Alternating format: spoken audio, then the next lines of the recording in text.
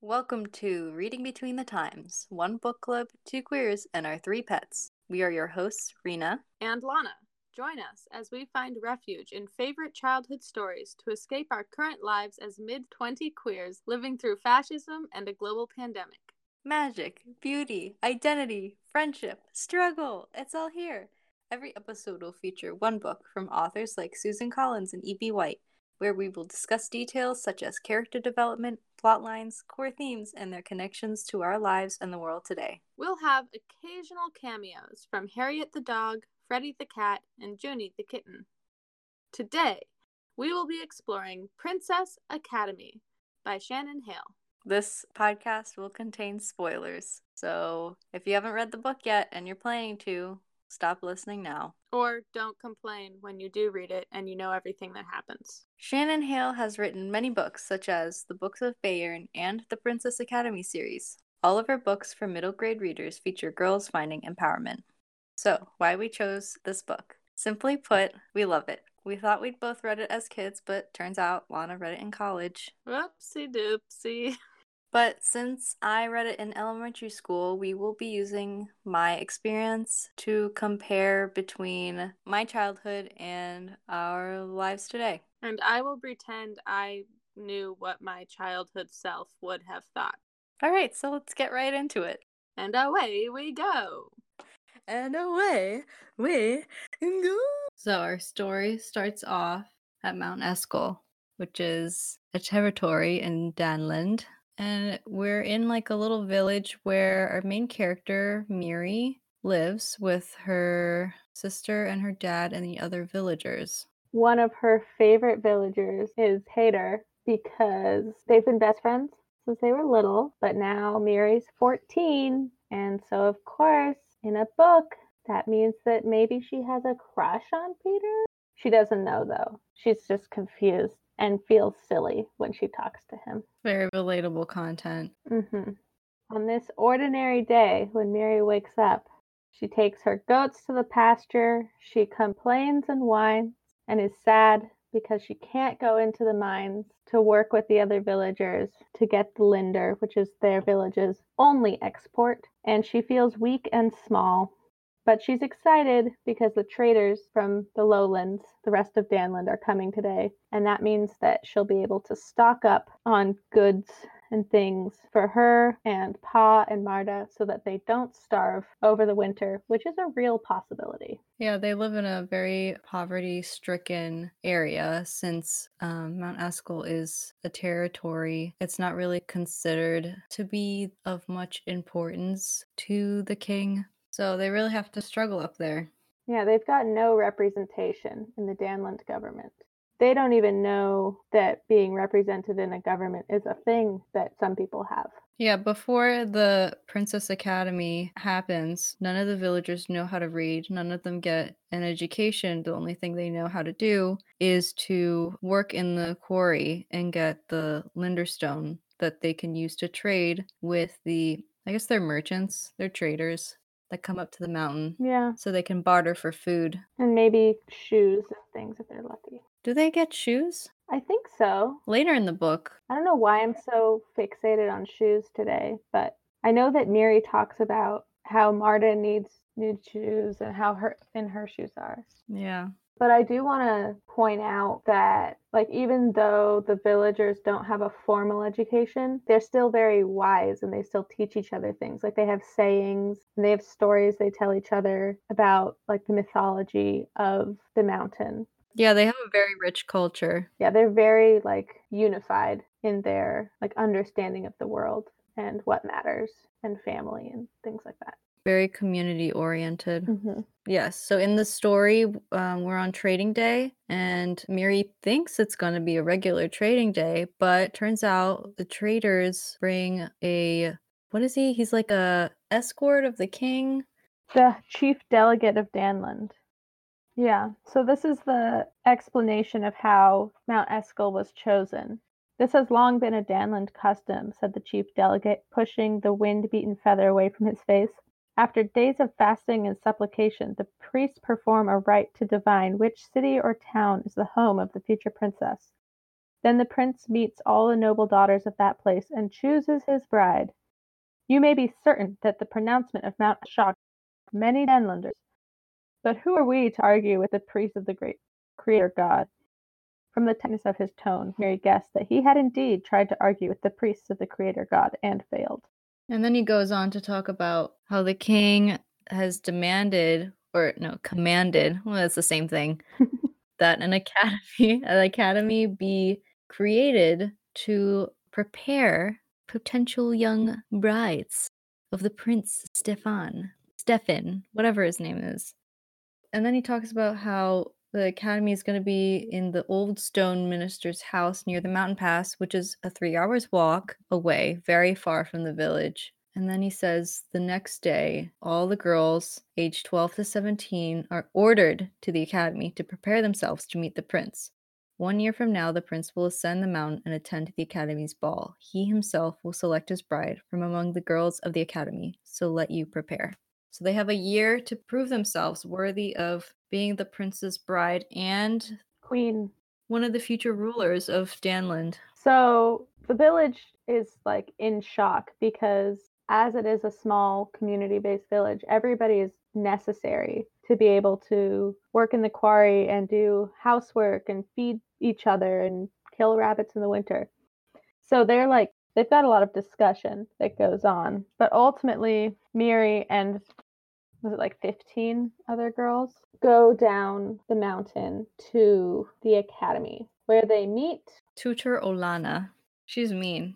She's a mean lady, and she makes that very obvious from when she meets them for the first time. In her defense, she's a terrible person to these girls. She doesn't really need to be defended, but she went from the height of luxury to the most barren and desolate place in the kingdom. So it's a bit of a shift for her, for sure.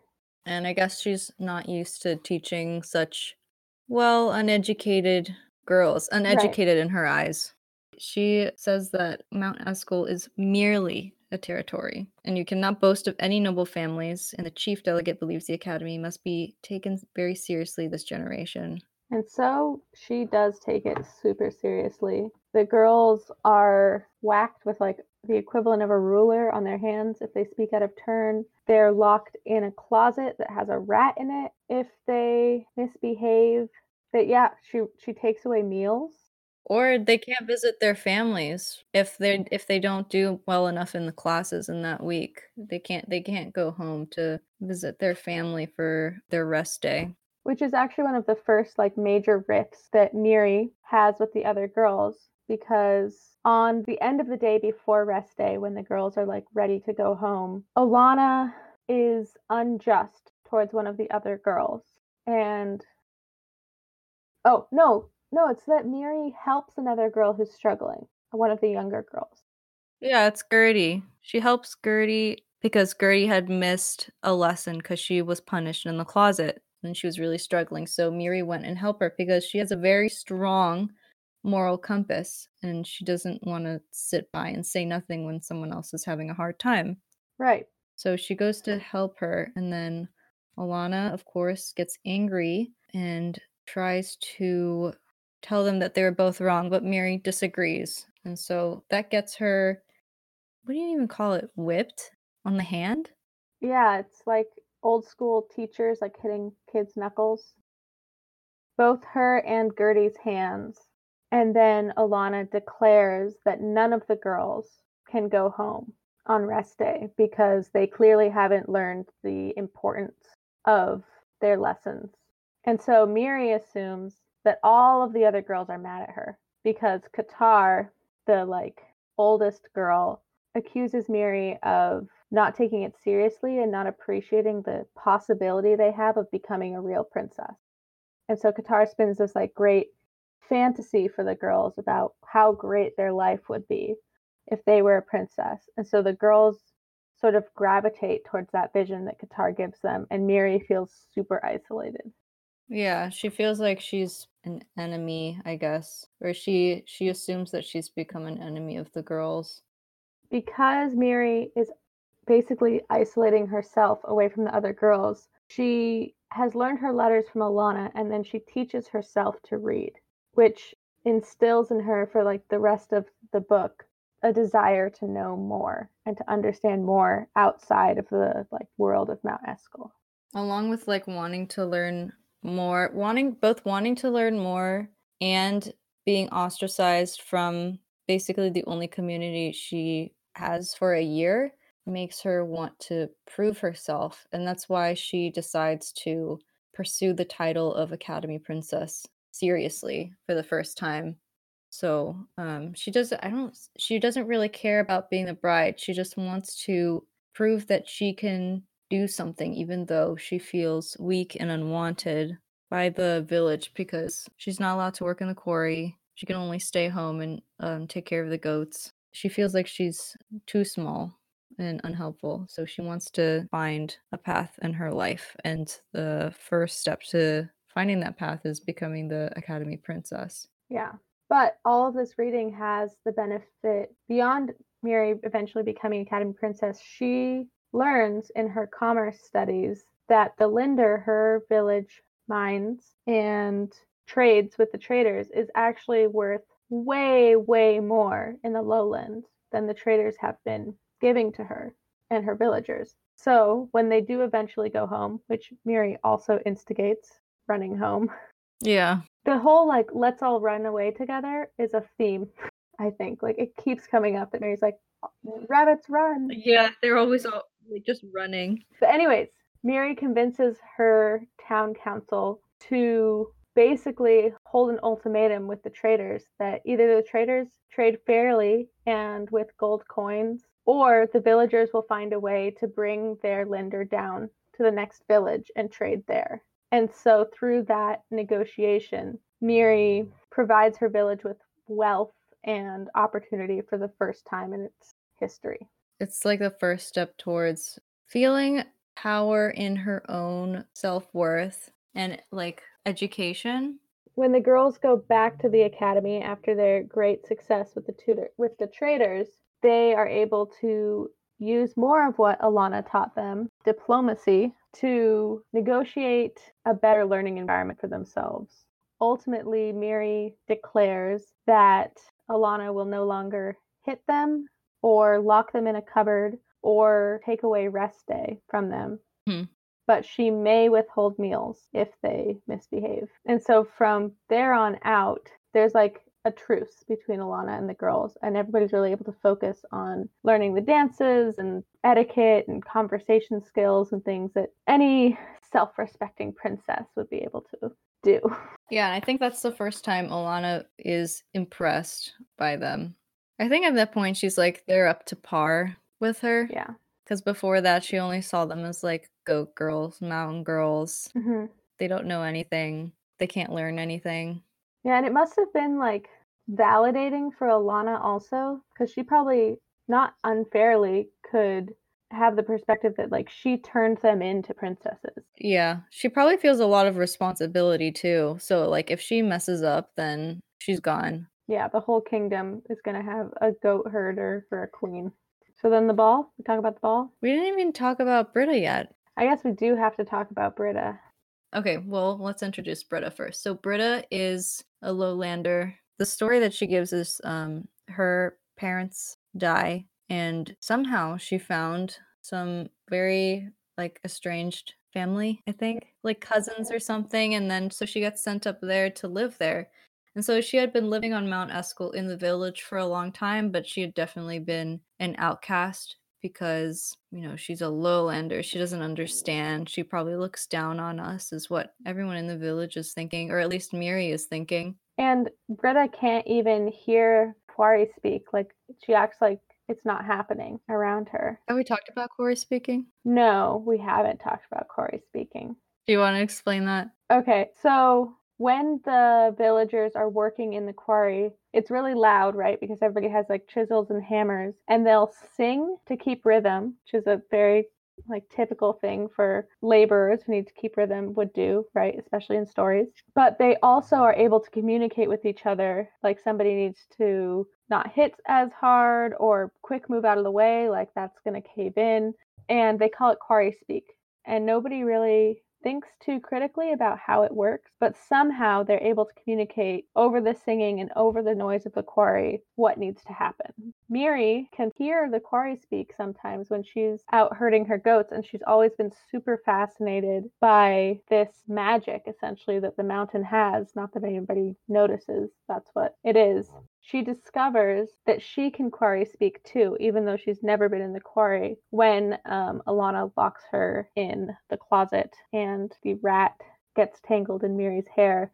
Miri sort of like accidentally quarry speaks, and Gertie can hear her. And the reason why quarry speaking works is because of the Linderstone that just makes up the Academy house. Like, I think all the floor is Linder, right? Yeah. And not only is Miri discovering more Danland knowledge through the commerce and the diplomacy and all the things that Alana is teaching them, she's also learning about her own community's history or communication through quarry speak. And so she's constantly experimenting and trying to figure out how she communicates and when it works, when it doesn't work, what it is that she is sharing. And ultimately she learns that shared memories are what the Linder like transmits. So when Miri was trapped in the closet and there was a rat tangled in her hair, Gertie, who had been trapped in the closet previously, was able to hear Miri's quarry speak because she had also been in that circumstance and she had a similar memory. Yeah, that's quarry speak. So yeah, we were talking about Britta, right? Yes. Okay, let's go back for a hot sec. So Britta cannot quarry speak because she has not lived in the quarry all her life. So she hasn't, I guess this is kind of a gross way to say it, but she hasn't ingested enough Linder because there's just dust in the air and there's dust in the water. So it's just like become a part of them. Mm-hmm. Right? But Britta, she's like not a part of Mount Eskel yet. So that's another reason why she is an outsider, because they can't communicate on the same level. And Miri befriends her because she's like right after the closet incident, she's trying to figure out more of how this quarry speaking works. So she tries it out on Britta, and Britta obviously cannot hear her. But they become friends anyway because they're both outcasts. And then, oh yeah, so then the ball happens. Miri becomes, we're all over the place. Miri becomes Academy Princess by vote. This is a democratic academy. But the only reason it's by vote is because Miri is able to use quarry speak to communicate with the other girls what the answers are to the questions in Alana's final test. Yeah, so then they all pass, and then she has top 3 students. Miri, Qatar, and then one other girl. Benna, yeah. They do a vote, and Miri wins. And so she gets to wear a pretty dress and go to the ball and dance with the prince first. But Britta, before the night before the dance, freaks out and gets really sick, and she's sweaty and she throws up and she can't even sit up. She just can't. She just can't. She literally can't. I can't. I just can't do it. So then Miri's like really disappointed, but turns out Prince Stefan is even more disappointed. And why would he be disappointed that Britta's not there? How does he even know who Britta is, Rena? Because how? Plot twist. They're childhood friends. What? How the fuck does that happen? Why? How? I don't understand. Well, Britta's gonna tell us. Oh, okay. No, wait, no. I'll do it. I was trying to remember. Oh, well, she tells us later. Let's get to that later. She tells us later. Yeah, Sorry. We're gonna have to leave that. Okay. Sorry to keep the tension so high. I'm sure everyone's sitting on the edge of their seat right now. So yeah, Prince Stefan is like really sad and stuff. 100%. He's just like he's so boring. All of the men in this story are so boring. Like they're so flat. Yeah, they're the most single-dimensional creatures. We don't really get like Peter, he's supposed to be the love interest, but we don't even get to know him at all except through Miri's eyes. Of course, Miri likes him a lot and shit, but we don't, but like us as an audience, as a reader, we don't We don't interact with him that much, so he's like incredibly boring. Anyway, got on a tangent there. Okay, so then Prince Stefan leaves, and then tutor Olana is like, well, now we have to start all over again because you guys failed. You suck. Losers. He doesn't like any of you. None of you are good enough. I don't remember what happens after that. So Peter runs down the mountain. That's right. To see like who the prince picked. Miri goes outside to meet him and tells him the prince didn't pick anybody and we have to stay here. And Peter and her have like an argument because he accuses her of wanting the prince to have picked her. And Miri doesn't defend herself quickly enough because she's also confused because she wants to be able to support her family better. And Olana has told the girls that whoever is picked to be princess, their family can come and live in the lowlands. Yeah. In a pretty house with a garden. Which is a lie. She lied to them. A liar. So Peter runs away. Miri starts to chase after him when, is it Essa? Quarry speaks. No. Someone yells, and it's Nut, the chef. Oh, yes. He gets his arm broken. But there's also somebody who uses the rabbit's run game through Quarry speak. Oh, yeah. So, yeah, Essa, Quarry speaks to Miri to run away. And so she tries to catch up to Peter, but she doesn't run fast enough, and she gets caught. Bum, bum, bum. By one of the bandits, and she gets dragged back to the house where she finds all the girls in their sleeping room with Olana and Nut. And the bandits are there. And the bandits ask the girls, who's the princess? Because we're going to take her and get a ransom for her, essentially. But we all know that the prince didn't pick anyone. But the girls, using Quarry speak and just general group ingenuity, all claim that the prince picked them. And so the bandits, not knowing which one of them is the real princess, decide to keep all of the girls to get a ransom off. But Mount Eskel has other ideas, and a snowstorm comes and traps everybody in the academy. Until spring is what Miss Hale has us believe. Oh, Shannon. You trickster. So then the bandits just gradually eat their way through the food, and then the girls just are trying to, not make them angry, not die, not get killed. But I think at a certain point, the leader, he just gets super stir crazy. He gets extreme cabin fever. And, well, they try to run away at one point, right? That did not work. That pissed off the leader man. But our tricky little Miri remembers the story of long ago in like the mythology of the village. Bandits came and the mountain warned them, the villagers, that the bandits were there. And the villagers all woke up and were able to defend their village. So Miri starts telling this story, and the village girls, as is their tradition, take turns saying lines of the story. So it's a very like creepy sort of experience for the bandits that all the girls are like speaking with one voice about how the mountain defends itself and will protect its own. Yeah, it's a very strong scene. Yeah, they all of the girls are like in a circle telling this story. The bandits are creeped out. So they bind and gag Miri, the little leader. And so she decides that she needs to figure out a way for them all to escape before they start getting killed. And so she tries to Quarry speak into the Linderstone, hoping that there's a strong enough connection to the village where someone can hear her, that someone being Peter. And he does. Their love is so strong. Their love. And they have lots of shared memories. Through this like imprecise form of communication through memories, Miri and Peter are able to essentially strategize how the girls will escape. Peter leads the village down to the Princess Academy, and Miri leads the princesses out of the academy. And they're essentially in the middle of a snowstorm. Yes. It's in the middle of the night. Yeah, they can't see each other very well. Cold, dark, and stormy is essentially the vibe. So yeah, all of them escape through the window, but the bandits all wake up.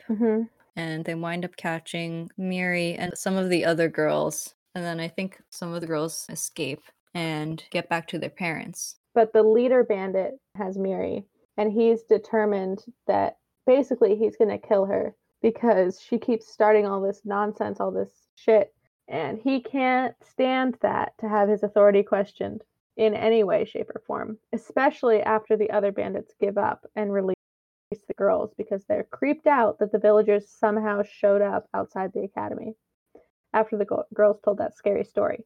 Miri, being clever, remembers that there's a ledge just off the edge of the cliff, and so communicating with Quarry speak, she and Pater heard the bandit off the cliff. He falls to his death, and Miri lives. So then they all get back to the village, and it's happily ever after. The end. No, I'm just kidding. There's more. There's more. But wait, there's more. But wait. So they all go back to the village to wait until the prince comes back in the spring to choose his bride-to-be. And then in the meanwhile, Miri starts a school in the village. She starts teaching all the kids and I think just whoever wants to learn. And I think that's where she finds her passion in teaching. That's what she figures out is her path in life, to become an educator.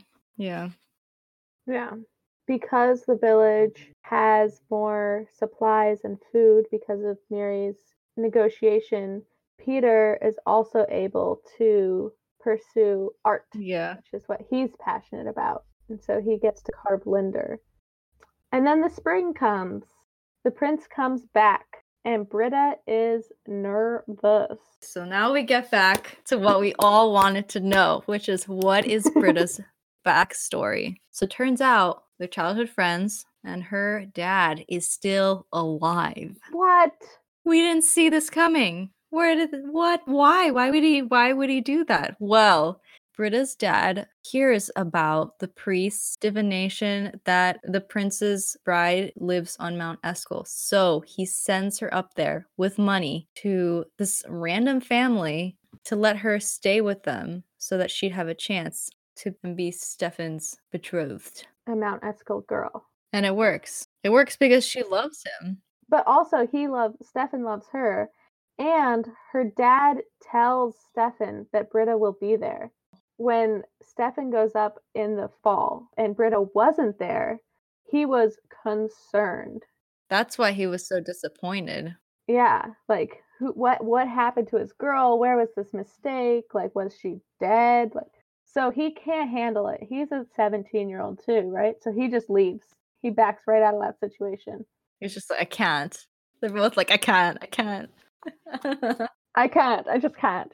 And so then Stefan spends the whole winter making sure that legally, even though Britta is not technically from Mount Eskel, that he can still marry her when he comes back up to the village. And then the priests are like, okay, sure. I mean, she's there. Geographically, it works out.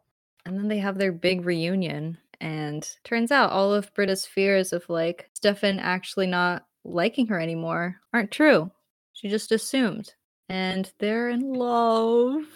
And it's a sweet reunion, and they have a little ceremony to become engaged. And Miri is super happy for Britta. And also for herself, because that means she doesn't have to choose between becoming the princess and helping her family out and staying at Mount Eskel, which she loves, and also staying with Peter, who she also loves, although she has not said those words yet. And then after the engagement, Britta, she requests that Miri come back to Danland with her and be the delegate for the village, so basically represent them in government. And Miri says, no, I need to stay here. But Qatar, remember Qatar, the one who really, really wanted to be a princess and made Miri think that all the other girls hated her? Well, she should be the delegate, because Qatar, the only reason she's so salty and mean all the time is because she's miserable and sad. And maybe if she was in Danland, things would be better. And that's what happens, because Miri gets her way almost all the time. Yeah, that's basically what happens. She gets to keep some books from Tutor Olana. She finds out that the house isn't real, the house that Olana promised their family would get. So she didn't really miss out on anything. And then she goes back to the village and lives her life. The book ends with everybody being happy and the knowledge that in a year, Miri and the other Princess Academy graduates will be able to attend Britta's wedding in Danland. And that's how the story ends. The end. Happily ever after. Except that this is a whole series that I did not know about until I think when we were in college. That's when I first found out there's like 4 books. 3. I think there are 3 books. But let's talk about the themes. Okay, so our first theme is education and information. So this is both what factual pieces of knowledge the girls know, or Miri knows, what sort of more existential knowledge she knows, like that she can read and the value of reading, not just what she learns from the reading. Mm-hmm. As well as her own personal education and knowledge growth about Linder and self-education in learning to Quarry speak on her own, even though she's never been in the Quarry itself. Through education and information, itty-bitty themes, not itty-bitty, sub-themes emerge, like exploitation. So the traders, and really all of Danland, are exploiting the village because the village doesn't know the value of the Linder that they produce. And so the traders are able to take advantage of the village's ignorance or their lack of knowledge and education.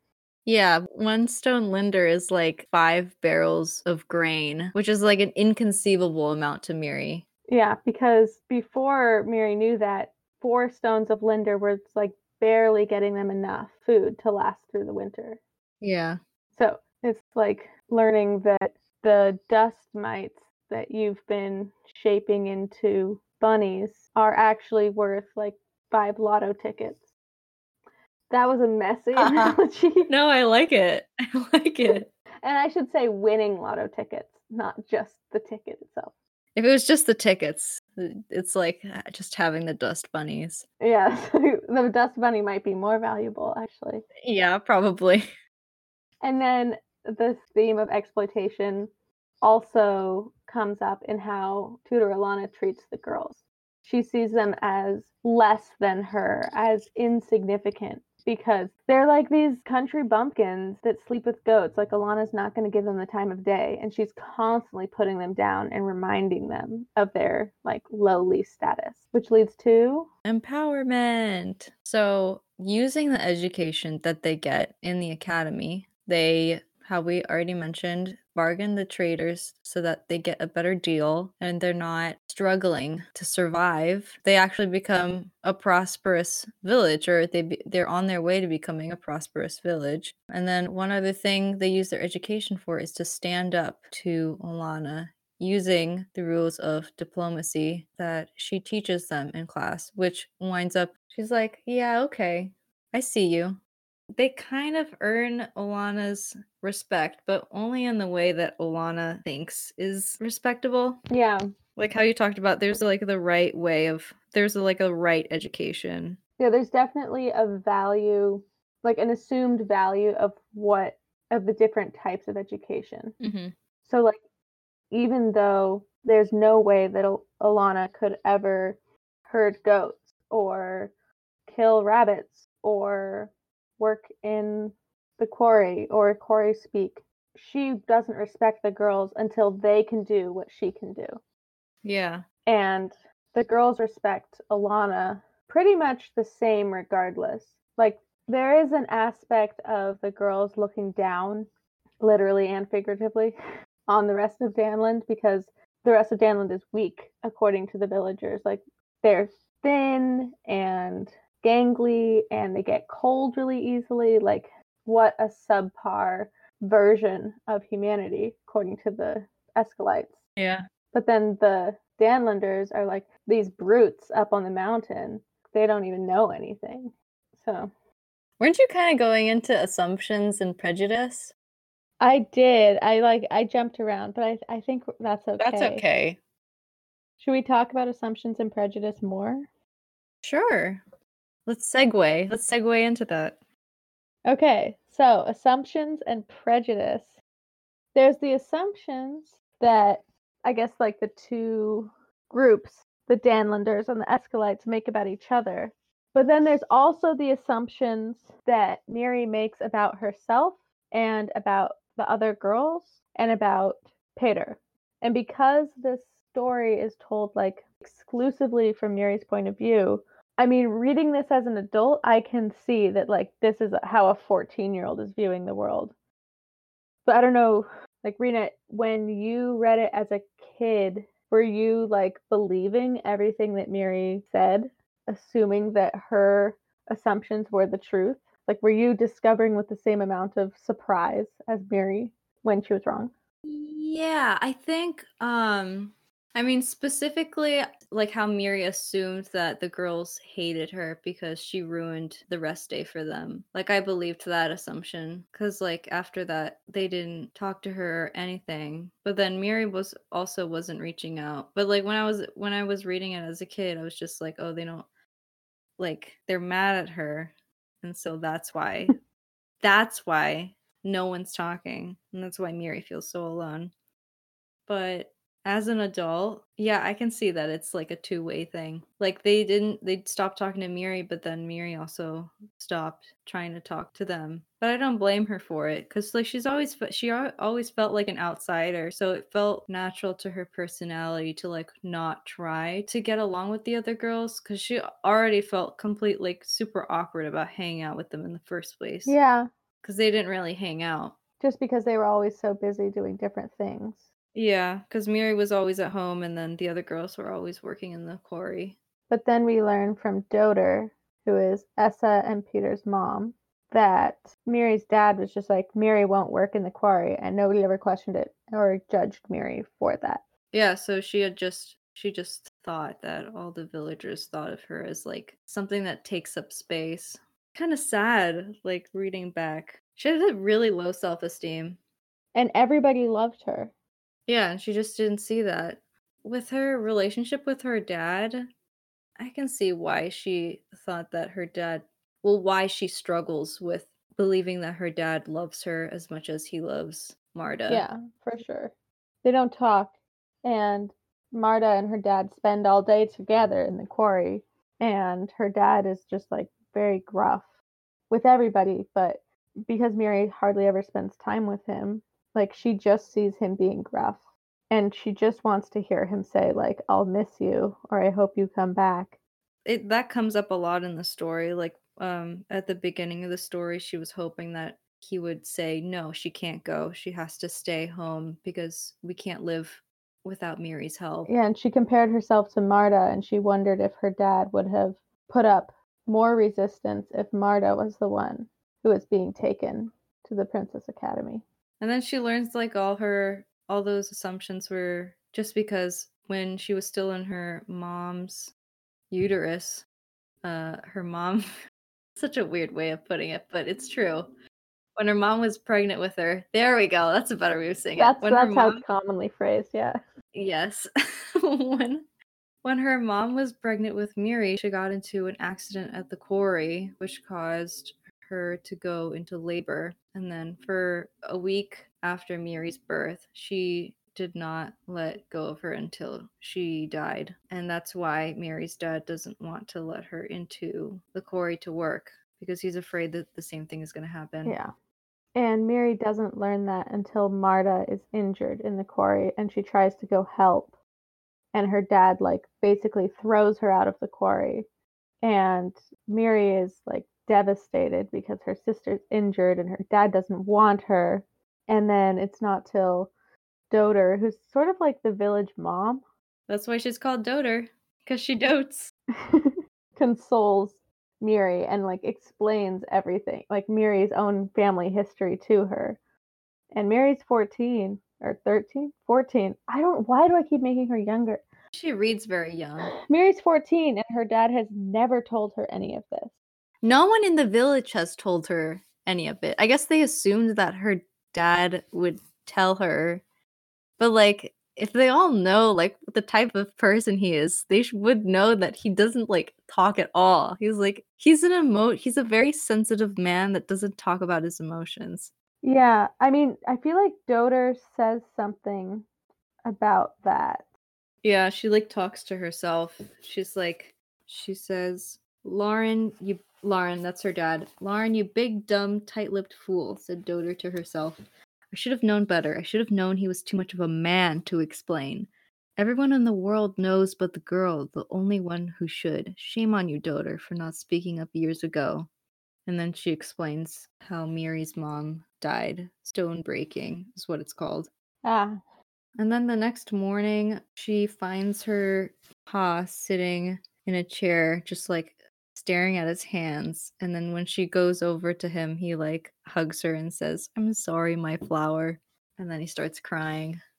he always calls Miri my flower because Miri is the name of a flower that typically grows near Linder deposits on the mountain. And so now moving into the theme of metaphors, as we learn more about Miri, the human, and the mountain, we learn how much Miri, this tiny, delicate flower that brings luck in the mountain's like tradition, thrives near the Linder deposits.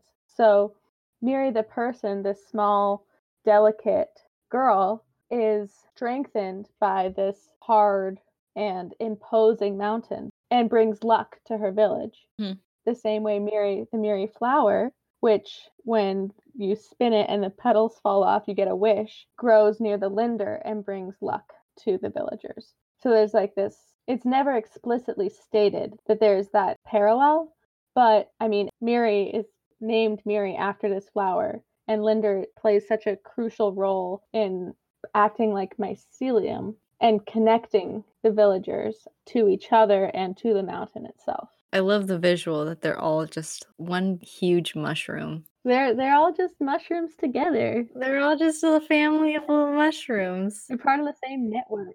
Yeah. Okay, let's talk about coming of age, character development. All right. I mean, we already talked about self-image, how Miri sees herself as small, weak, unwanted by her village. But then like as we get to know her in the story, it turns out that she has a very strong personality and she doesn't back down. She's a natural leader. And so then that it follows that her sense of belonging to the village is tied to her understanding of her role within the village and her conception of how she's perceived by the other villagers. So when she doesn't understand if the villagers appreciate her or look down on her or think she's weak, or if the other girls think that she's like a waste of time, essentially, she feels that way about herself. But as she learns to trust the people around her and her own experiences and learns more about Linder and is like more connected to her roots, like taps into that mycelium aspect of the whole thing, she's able to connect much more deeply both with her own image of herself as this like spunky go-getter and her friends, Peter and her family and her community as a whole. Yeah, she finds confidence in herself by realizing her own power. That's all I have to say on that. Oh, Harriet just chased Junie. Harriet. Okay, well, I guess we have to talk about love. You know, when I read this as a kid, I was like so into the love story. Like that's mostly what I remember. Okay, so I was just like, oh, I'm Miri because I'm small and tiny and I'm kind of like too quirky for my own good. And I like this guy named Peter with a T, not Peter with a D. And so I kind of like fixated on that. And I'm kind of mad at myself for it because like this story is not about the romance. That's not where it's at. I don't know. When I was reading it, I mean, it's true, there's a lot else to this story other than the romance. But when I was reading through it, I was like annoyed with Miri and how much she just obsessed over Peter. She had so many other interesting things to think about, like her studies, like Linder, like the future. And she was just hooked on this boy. And I was very impatient with her, but I don't think it's unreasonable for, like, because Miri was obsessed with the love story also, essentially. Like, this whole story was happening around her, but the thing that her mind kept coming back to was Peter and taking care of her family, and Peter and Peter and Peter, and what about Peter? Maybe the prince, and then Peter, and I was just like, oh my gosh. Yeah. You don't need no boy, Miri. I mean, it's pretty accurate how much value she places on her love for him. Because, like, when I was a kid, I was just like, oh my God, I'm so in love. I don't know. I don't like how it gets too much into the romance and then we don't see the friendship between them. Like the friendship that happened Yeah, between them is like a prequel. Like it happened way before, but we're not introduced to it. We just go straight into the love scenes and I'm just like now I'm just like I don't want that. I want some good solid friendship, man. Some family fun. You know what I mean? I mean, we were just told that they're friends. And love scenes, like, they almost hold hands, and Miri thinks about it for the rest of the book. Yeah, very chaste, very innocent. Which yeah. is, like, the sweetest bit of love, right? Like, the like, butterflies. Yeah, they stare at each other. They stare into each other's eyes at the spring festival. It was intense for me when I was a kid. I was like, oh, eye contact. That's too much, too much. And they can communicate telepathically. I mean, that's so intense. So intense. For a 14-year-old. I mean, communicating telepathically with somebody you're romantically interested in, I think would be pretty intense. That's true. Any age. Walter, you're not allowed a cameo. We didn't invite you. We didn't introduce We didn't you. include you. This goes off script. He's here to steal Junie's food. Where's Junie?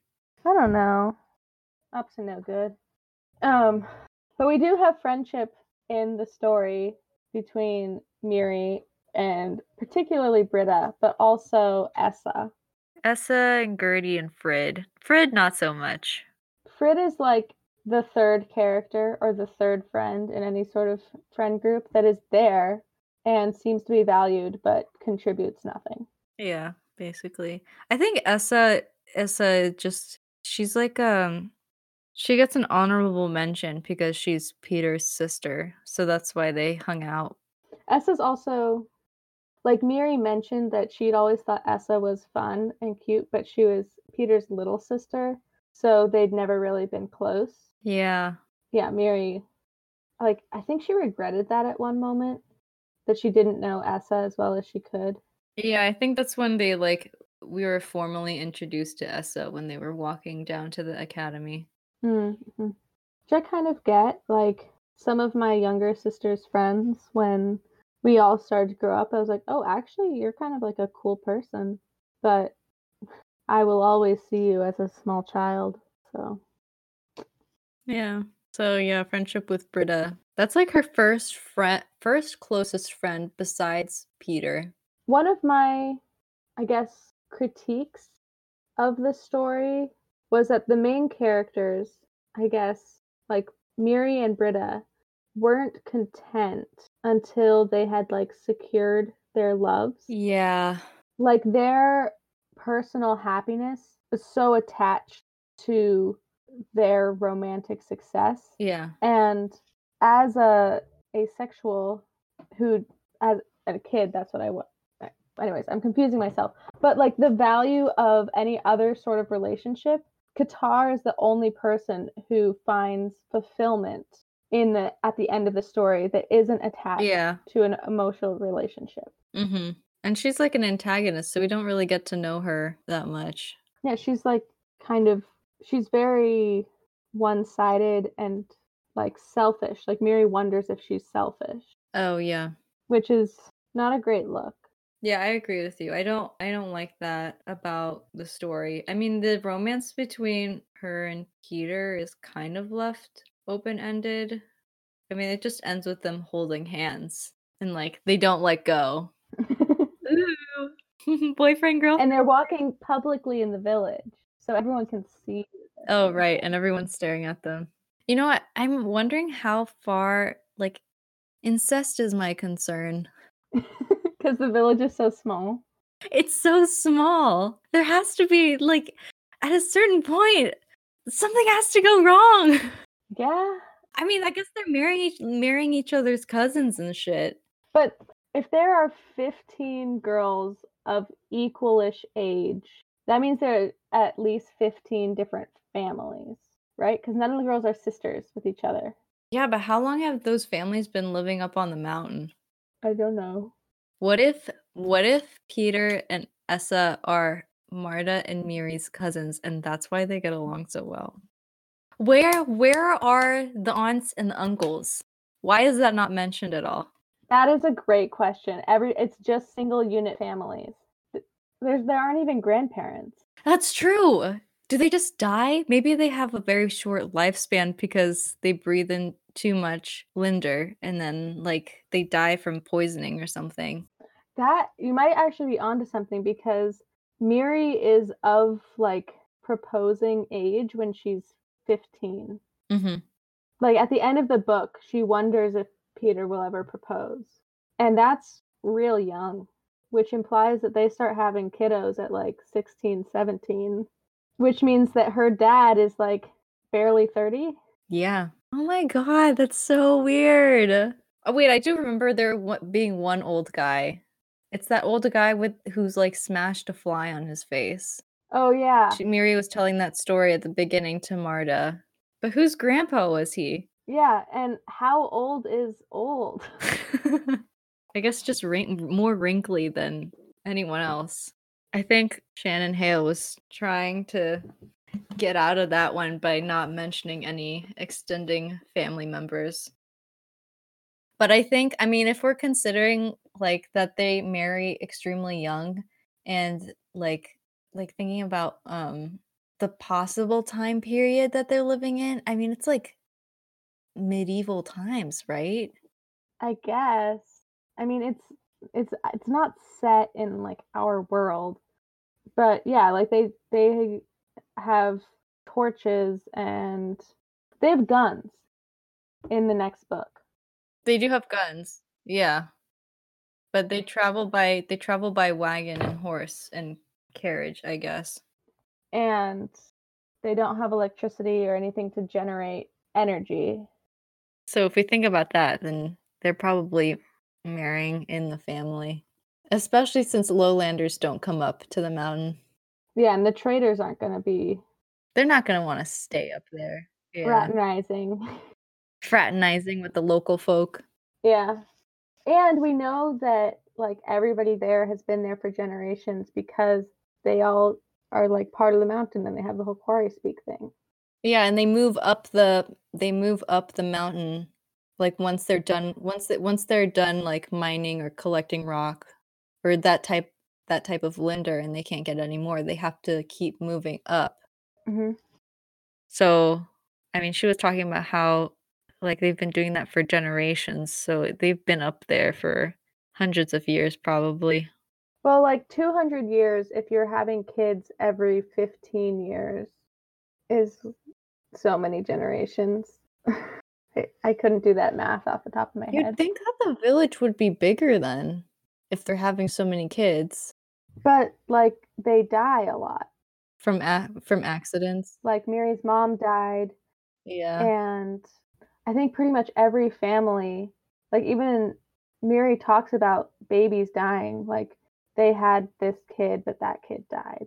Had a little brother, but died when it was a baby. Mhm. Natural selection. There's high turnover. It's a high turnover rate. Yeah. Oh god. So that's how they control their population, huh? The mountain keeps everything in balance, and then they return them to the mountain. This brings mycelium to a whole new meaning. To a much more real meaning. Yeah. Like that's what mushrooms do too. Yeah. Okay, let's talk about something else. Classism.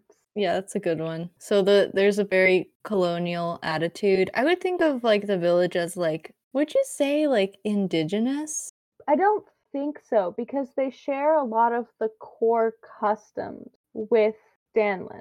Like naming the daughter after the father and the son after the mother. So like Peter is Peter Doder's son, and Miri is Miri Lauren's daughter. And that's the same way that they do in the Lowlands. Junie just pooped. Disgusting. Oh, okay. I was like, okay, Lana either farted or there's a fly in front of her face. Neither thing. Kitten poops are gross. They're really gross. Worst. Oh, they're so bad.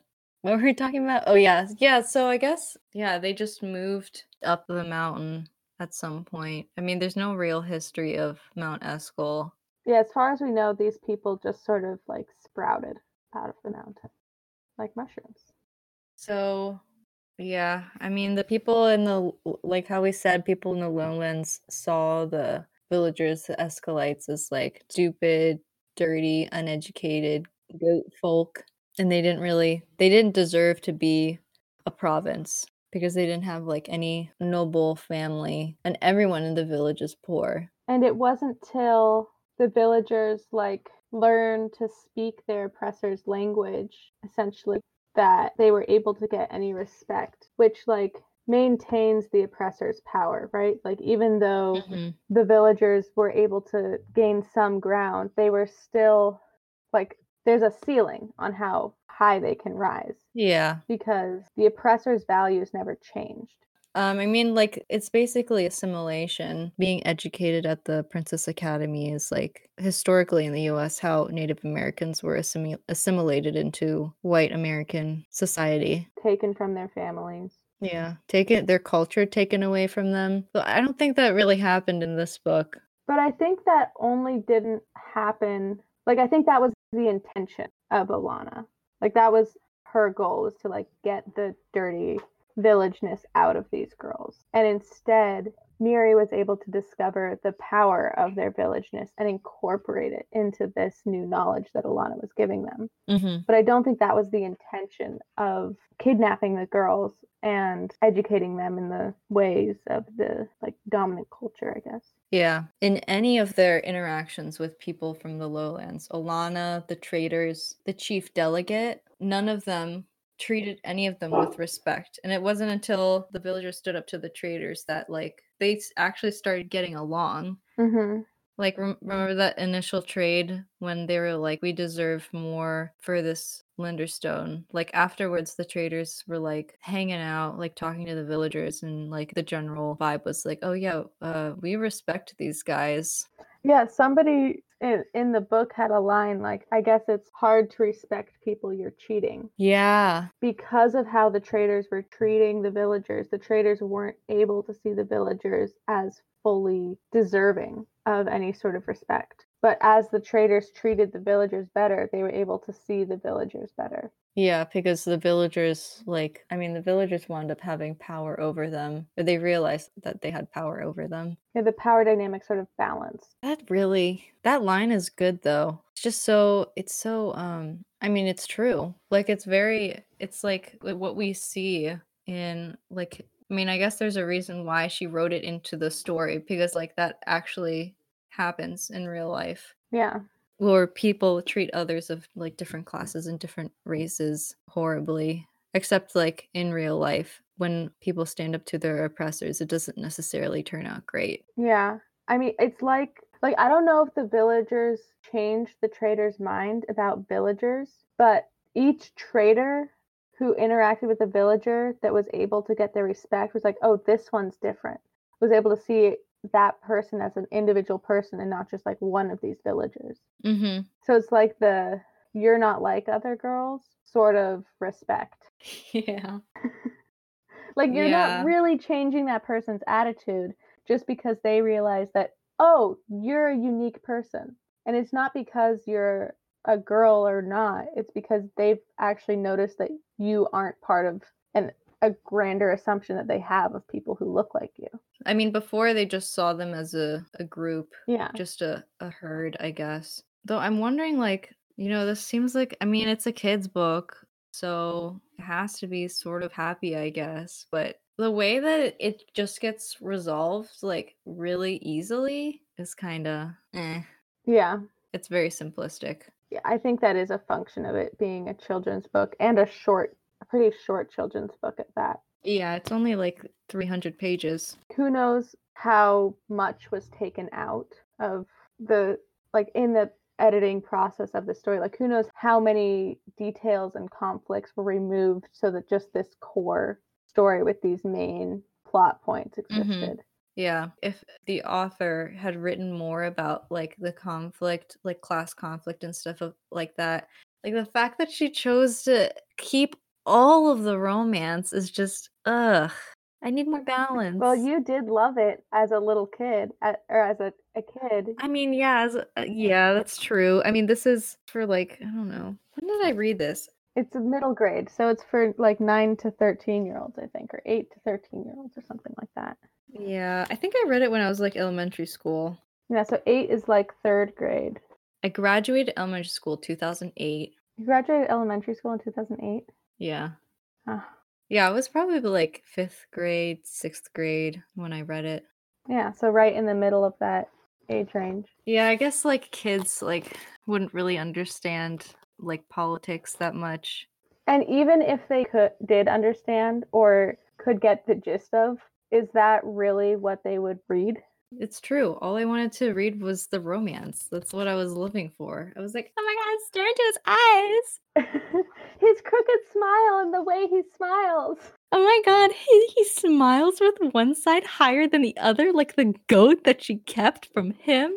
This is a Linder stone that he carved. She has the goat on the mantelpiece, right? Yeah. Yeah. That's sort of a sweet moment because he thinks that goat isn't as good because the smile's crooked. And she thinks it's great because his smile is crooked. So then we wonder if they have mirrors. And 2, is Peter self-conscious about his smile? Wonders what people think of him. He's a human? A human boy? A human boy? A real boy? A real boy? But so I think that that's actually like a testament to this book and to Ms. Hale that she was able to incorporate that sort of like undertone of this classism. Like, even though it was resolved really quickly and effectively, Miri did have to figure it out for herself. Nobody told her that's how it worked.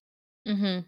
And she did have to argue her case, both to convince her village and then also to convince the traders. So, like, she had to change the decision makers' minds, which is how advocacy is advertised to work. Like, that's the whole concept of voting, right? Like, you get the people, the decision makers who agree with you, or you convince the decision makers to agree with you through your power to vote. Yeah. Which we can all have thoughts about that. But that liberal political education component is in the book, even though it's a little romance. Yeah. I do appreciate like how, despite the age gap, I was able to interpret it in a completely different way. I mean, I guess that's a testament to how my interests have changed as I've grown older. But yeah, she's a really good writer, like really good. I just wish the covers of her books, I don't know, as a kid, seeing the covers of her books, I never would have picked it up. Okay, so the cover of my book is like all the girls are like coming down the mountain walking towards the little academy in the distance, and they're all like, some of them are holding hands because, you know, the girls hold hands so that they don't fall and die. And then there's the little village on the side. Yeah, see, that I totally would have picked up, but like the cover of my book, which is still not the most recent cover, is like a photograph essentially of a girl with a braid looking slyly at the reader, like, what am I gonna do? And the covers of her books now are like very bright, solid color, enlarged eyes, like right angles on their heads, like very cartoony. Yeah, it doesn't really, I mean, when I looked at the covers on our website, it doesn't really give the vibe of the story. Like, I feel like the artwork on my cover, the cover art is by Tim Zeltner, by the way, 2005, and then the design is by Lizzie Bromley. But I feel like the way he illustrated the cover reflects the book really well, and it's unfortunate that that had to change. And it must just be like a marketing thing to keep up with the times and make the books feel recent and like relevant, and they are. because the cover art is by Rick Leader. The photograph of the window is by Photo Search, which sounds like it's a stock image. And then the cover design is by Donna Mark. So it's just like a different vibe. Yeah. I mean, I guess looking at it, like the design is kind of quote unquote old school. Definitely like from the books like geared towards young adult, middle grade readers is more like punchy. Like at least the fantasy ones have like abstract swirls and colors and stuff like that. Yeah. And I mean, maybe I was a weird kid. I know I was a weird kid, but I didn't want to read books that looked like kid books, you know? Like if I was reading a book in a doctor's office, I would intentionally choose a book that didn't look like it was for little kids. Interesting. And your response to that is making me feel like that's not a universal choice that children are making when they're picking out their books. I mean, I've always been really drawn to covers and stuff. So, like, the more artistic the cover is, the more I like it. Like, the book you're holding up right now, which is It's Enna Burning, also by Shannon Hale, by the way. I do not think I would like that. Like, even now, like, why is she wearing a green dress with an orange background and, like, superpowers? I don't know. Like, what's going on? See, this is a book that I would have picked up as a kid because it does look like a kid's book looking at it now, but it's not like a cartoon drawing. Like I wouldn't even buy or ask for stuffed animals if they weren't like real colors. Like I did not want a pink Beanie Baby. Real colors? Everything I had, I wanted it to look how it was supposed to look. Oh my gosh. I did not appreciate this divergence from reality. Wow. That being said, I refuse to color anything I drew in the color it was supposed to be. Wow, a deep dive into the mind of Lana's childhood. It's a complicated place. Okay. Thank you so much for listening to our analysis of Princess Academy by Shannon Hale. We had fun reading it and talking about it. The next book that we're going to read is Phantom Tollbooth by... We didn't look up the author. It's famous. We need to know this. Anyone who's listening should know about the Phantom Tollbooth. Unless you're like super young, like an 8-year-old, then you wouldn't know. But if you're an 8-year-old, why are you listening to this? I mean, maybe they would get it. I think they would be bored. I think an 8-year-old would be bored listening to this. I think they would be asleep by now, tucked into bed. Hello, Harriet. Freddy's meowing outside my door. Oh, Junie and Harriet are now climbing on me. Oh my gosh. Norton Juster. Yes, Norton Juster. Norton Juster, and his author photo is, of course, him thinking. As he should. Very exciting. This one we both actually did read as children. And you can follow us on Twitter. I, Lana, am at Leafy. That's LLIEF, as in Frank, EY. And I'm on Twitter as Tepid Tears. TEPIDTEARS. We do not have an official Twitter for this podcast. If you want to learn more, you just have to deal with our actual selves. So sorry about that. If we get actual people listening to us, then yeah, of course we'll make a Twitter. Just let us know. Give us a DM or tell us in person if we know you. Yeah, although if we know you, I don't know why you'd want our corporate Twitter. Like you already know us. Anyway. Thank you so much. Yes, thank you. See you next time. In Alphabet and in the doldrums, maybe. Hopefully not. Okay, thanks. Bye.